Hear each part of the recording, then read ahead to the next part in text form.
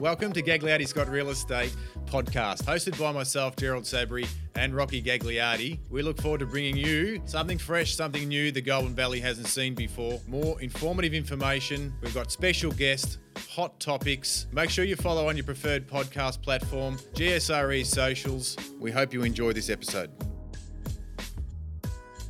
Good morning, guys. Gerald Sabri here for another episode of our GSRE podcast, and we welcome Greater Shepparton City Council Mayor Shane Saley to our podcast this morning, which will certainly enlighten us on a few topics around the Goulburn Valley area. So, firstly, welcome, Shane. Yeah, thanks, Gerald. Thanks for having me. Thanks for joining us. Good to be finally a part of your very successful podcast. Yeah, Shane's been waiting a little while, so we've saved the best till last, so to speak. But Shane, thanks again for starting and coming on with us.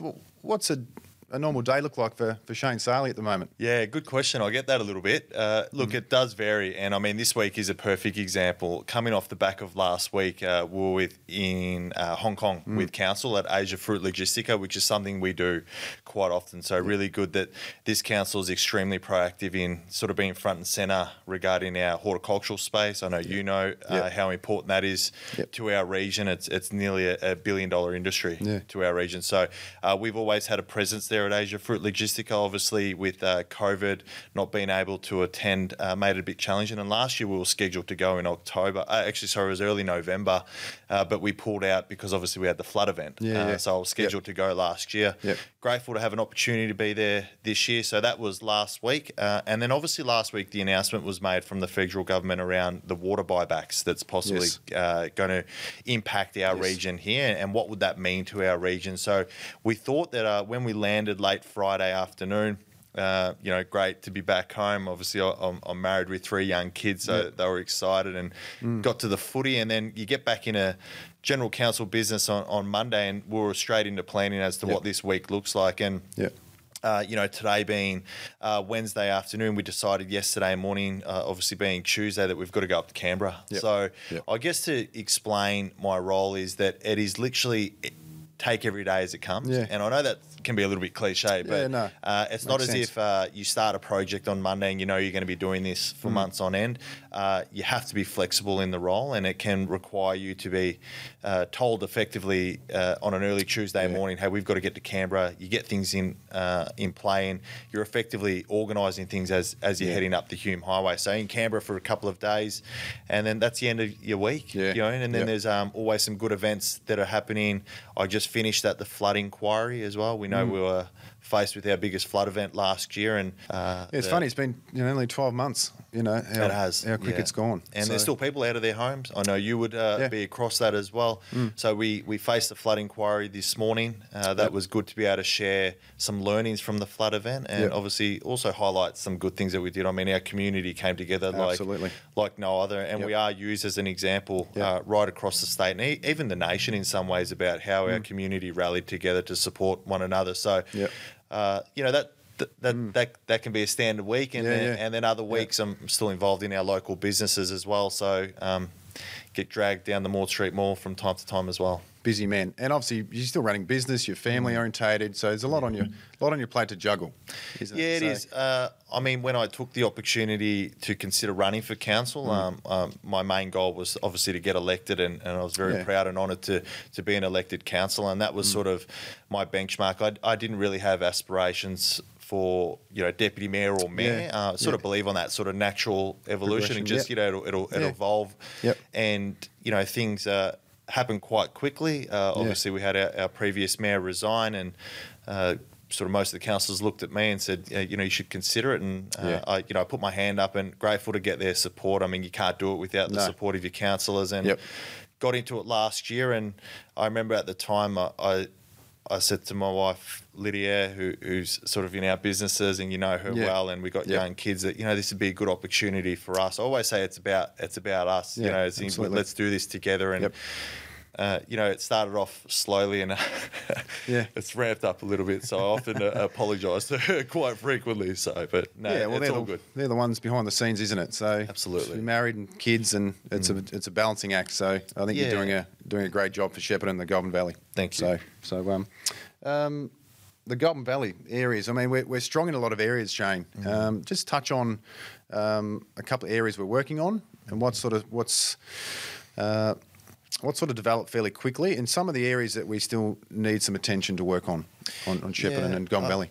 Yeah, it's a good question. One of sort of the hardest questions is that you can always talk about, what you do well, but what are the things that we want to improve as well? I mean, you're never going to have a perfect model. No. As I mentioned, we're in Hong Kong, so on the back of, Horton Ag. So that's what we do well. Yeah. We do that. We know we're the food bowl of Australia, and that's highlighted often.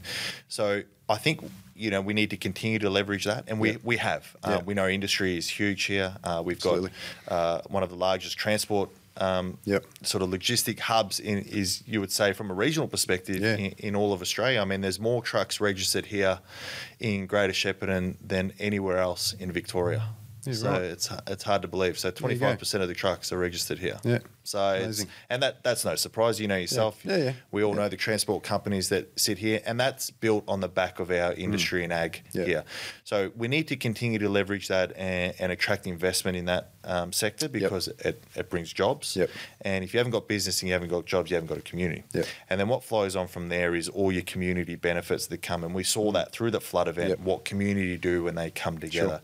So we know businesses and community support sporting clubs. We know we do sport really well. Our sports precinct is unbelievable and something you wouldn't see in regional Australia. The only missing piece of that puzzle, and we all know, and we were there at the Gators grand final, is our sports stadium. So we've got to get that going, and obviously our bypass as well, that east-west connection and second river crossing. So when we look at how do we make them happen and how do we continue to make the things that we do well sort of continually succeed, they're the things that we need to keep building on. The challenges that we have is understanding that we do in some ways, a large portion of our community are part of a vulnerable sector as well, and they are obviously faced with a lot of challenges that most wouldn't. We know we've got one of the largest, if not on a per capita homeless rate here as well, and a lot of people might see that as well because it's quite a visual. It is. So what are we doing to try and support that? We know we've had some affordable housing projects come across the table, and some haven't been accepted, but we are working towards one that is here in the Shepparton CBD that sits at the back of Rose Street and High Street car park as well, that's being proposed. At the moment, it's out for an expressions of interest to see what can be achieved there, and we're looking for a mixed use option. So by that I mean is, and Gerald, you could probably expand on it a little bit more. We know we're short on rentals, even in the housing market. So they're the challenges that we have. So how do we get people into a secure rental property or an affordable housing? And I think the terminology around affordable housing has changed because, and I say this often, and I've got no problem saying it, that if you said to someone maybe 2 years, 3 years ago, who do you think goes into affordable housing? They would naturally think, the person that you see sleeping on the street and they need to get into a home. As things have progressed through COVID and we've seen housing prices, skyrocket and the inability to get in, affordability is for people that have really good jobs. That can't afford to spend $700,000-$800,000 on a new home. So that's where affordable housing comes into, is that mixed use. Those that want to get into a market, start their future in the housing market, whether it's a rental or whatever it might be, and then expand if that's what they want. We're also getting more information as well that those that want to come here in executive roles or they're in medical professionals don't want the big backyards and those types of things. And at this stage, we haven't seen a lot of developments to accommodate that. And I'm really excited to see what comes in the future, in the very near future of, some inner city living, which I think would be really exciting for our region. Yeah, we've seen a taste of that. And just to go back on, it's difficult for clients to save deposits. Absolutely. That's probably one key that we see as agents that puts pressure on that rental and affordable housing. And then your rent increases have gone up. Okay, so it's put more pressure on landlords, due to 13 interest rate rises. Absolutely. So collectively, it's had a massive impact, and it can be a vicious circle sometimes. So you've explained that quite well. Shane, I suppose you look at what else we got. Jeez. Probably another thing that's an important factor in Shepparton and Goulburn Valley is our rates. It's always a strong talking point, Shane. Can you just shed I won't press too hard on the rates, but just give us a little bit of information on.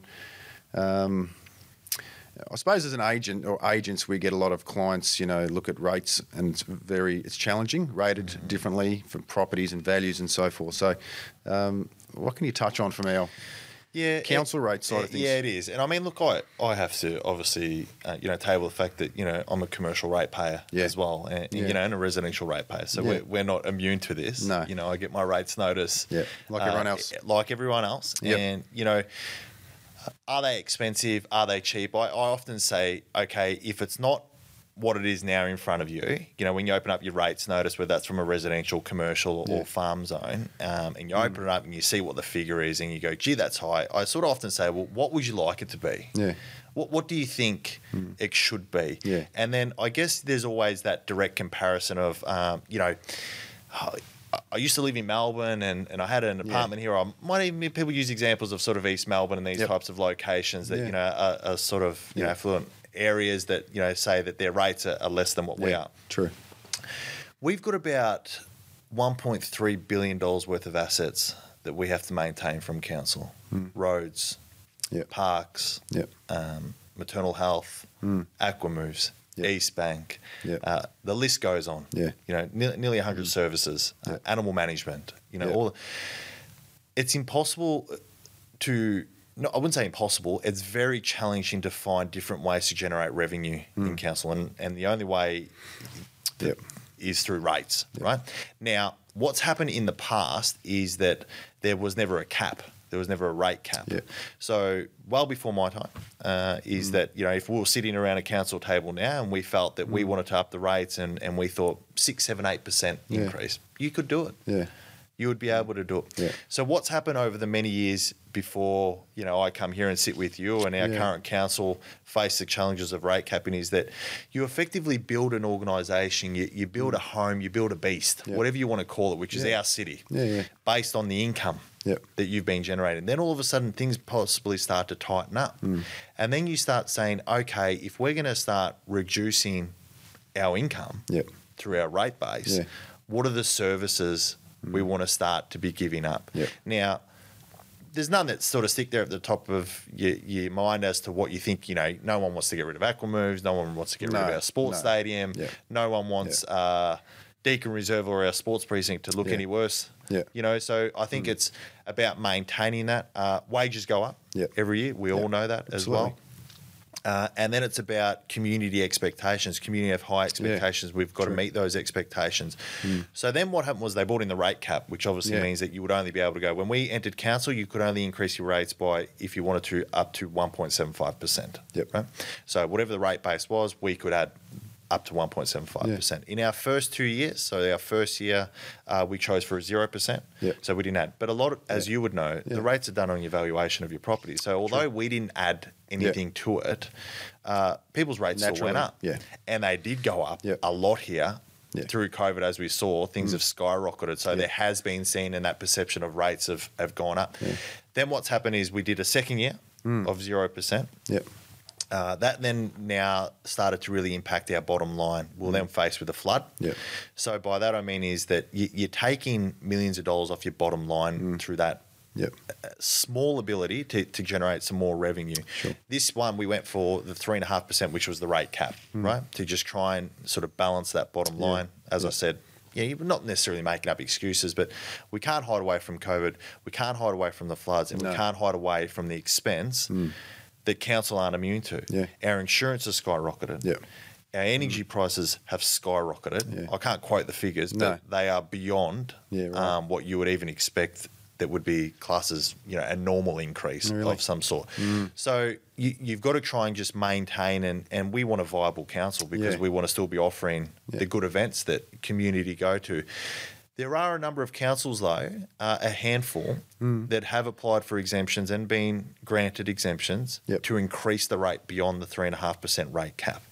So we haven't done that. So what we said is we'll go in the direction of what the state's advising and on the all the financial assessments that have been done, and we'll maintain that. And we'll try and maintain all the good things community want under our current rate base. It's a fine line. It is, but I guess at the end of the day is that we don't want to also have it in a way that we're deterring investment. No. Here. No. But I look at it and say I'm also a big believer, and obviously, coming from retail and business background, is that when you purchase something, there has to be a value. Yeah. So I like to think that when people are paying their rates, whether it's farm, commercial or residential, that you are getting value.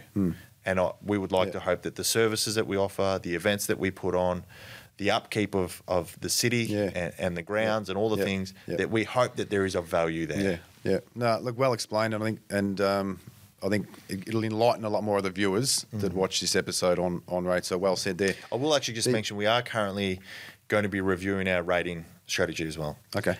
Yeah, rates and revenue strategy. Timely, we're reviewing that to again just take all the information that we're hearing and just make sure that we're on the right path. Check there. Yeah. Shane, the other important area for Shepparton and Golden Valley is rezoning and land rezoning. It's been a hot topic for some time across different sectors, as we all know. What's forecasted with council, and what's on the table at the moment that you can shed some light on there? So look, I don't think there would be any surprise as to what's currently in the pipeline. You'd be probably well aware of our 2050 strategy, which effectively sets the direction for that period of time, but does give a lot of people direction around where we see our boundaries.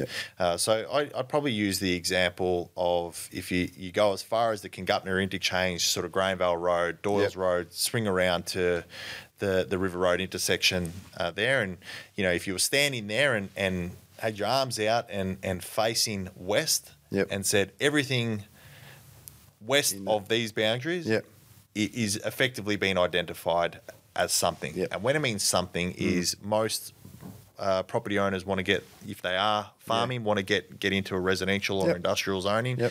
There's only a small parcel of land that is just south of the old Radio Australia that is still designated as farm zone. But I'm sure into the future that the demand will grow to have those properties rezoned. I'm sure of that because there's schools being built around it and all that. But we also want to protect our agricultural space as well. And then as you come down further south and you start talking about all those areas that surround Channel Road and Poplar Ave, they've all been identified as growth corridors. In particular, Southeast Growth Corridor, and I know you guys have been working on the Northeast Growth Corridor as well. So once people purchase the land and it gets rezoned or identified as residential, and whether that's short, medium or long term, then effectively the ball's in the developer's court or the owner's court. And what I've probably seen is that things can be identified. That doesn't mean someone will go and develop it. No. They might just sit on it. That's right. So you can have a vision of what we believe, how many blocks of land we've got. But until a shovel hits the ground, they're in sort of cyberspace. These numbers are just sort of just sitting up there, and they're there one day. But what have we got now? When we've probably seen now that we're right up against it.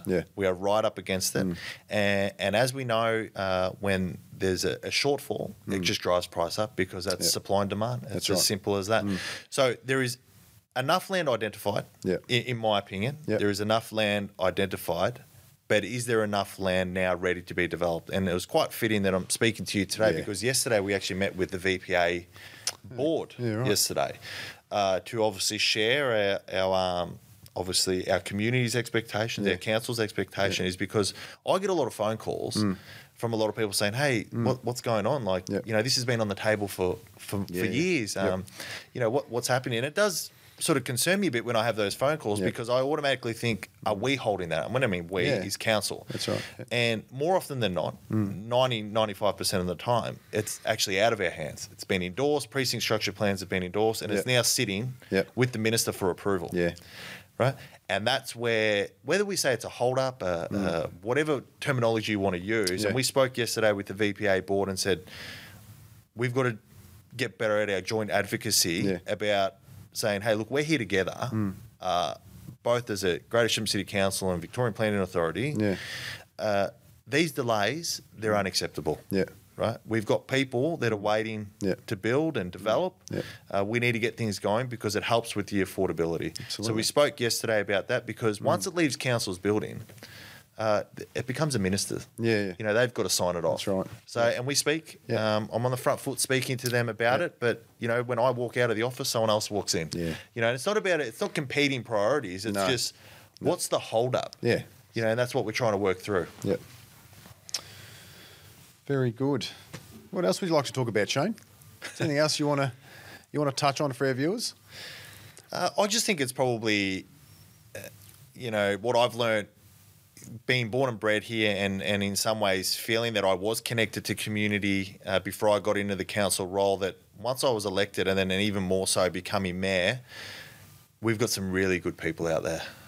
Some really good people doing some really good things. Yeah. And we're talking volunteers. We're talking people that don't get the public recognition. They're not looking for it. No. And I feel a little bit embarrassed at times when you go to different events and whatever, and you'll be acknowledged, and I can appreciate and understand that. But sometimes I like to just sit at the back and just watch people do their thing. And we've got a special community. It was highlighted through the floods. When things get tough, people really come to the forefront. But it seems like we're, you know, really self-driven. Yeah. And I think that's what separates us from others, that, you know, we don't put our hand out. We're trying to drive. We're pushing for good things. And, you know, I'm super proud of this community and the support they give me. But seeing it from a mayoral perspective is unbelievable. I mean, I'm proud to call this place my home. And I want everyone else out there that you're living in you know, we're a bit biased, but you're living in the best regional city in Australia. And please, if you can find a better place, let me know, because I haven't found it yet. Yeah. So. Well done. Thank you, Shane. No worries, Gerald. That's a great insight, guys, on the Mayor of Greater Shepparton, Shane Sarley. So thank you for watching. You can watch us all on your latest podcast on GSRE. Thanks for watching. Have a great day. Thanks for listening. Please subscribe on your favourite podcast platform so you don't miss upcoming episodes. We would love you to share this podcast with your network, and if you have any questions or feedback, please connect with us via our social network or head to gagliardiscott.com.au.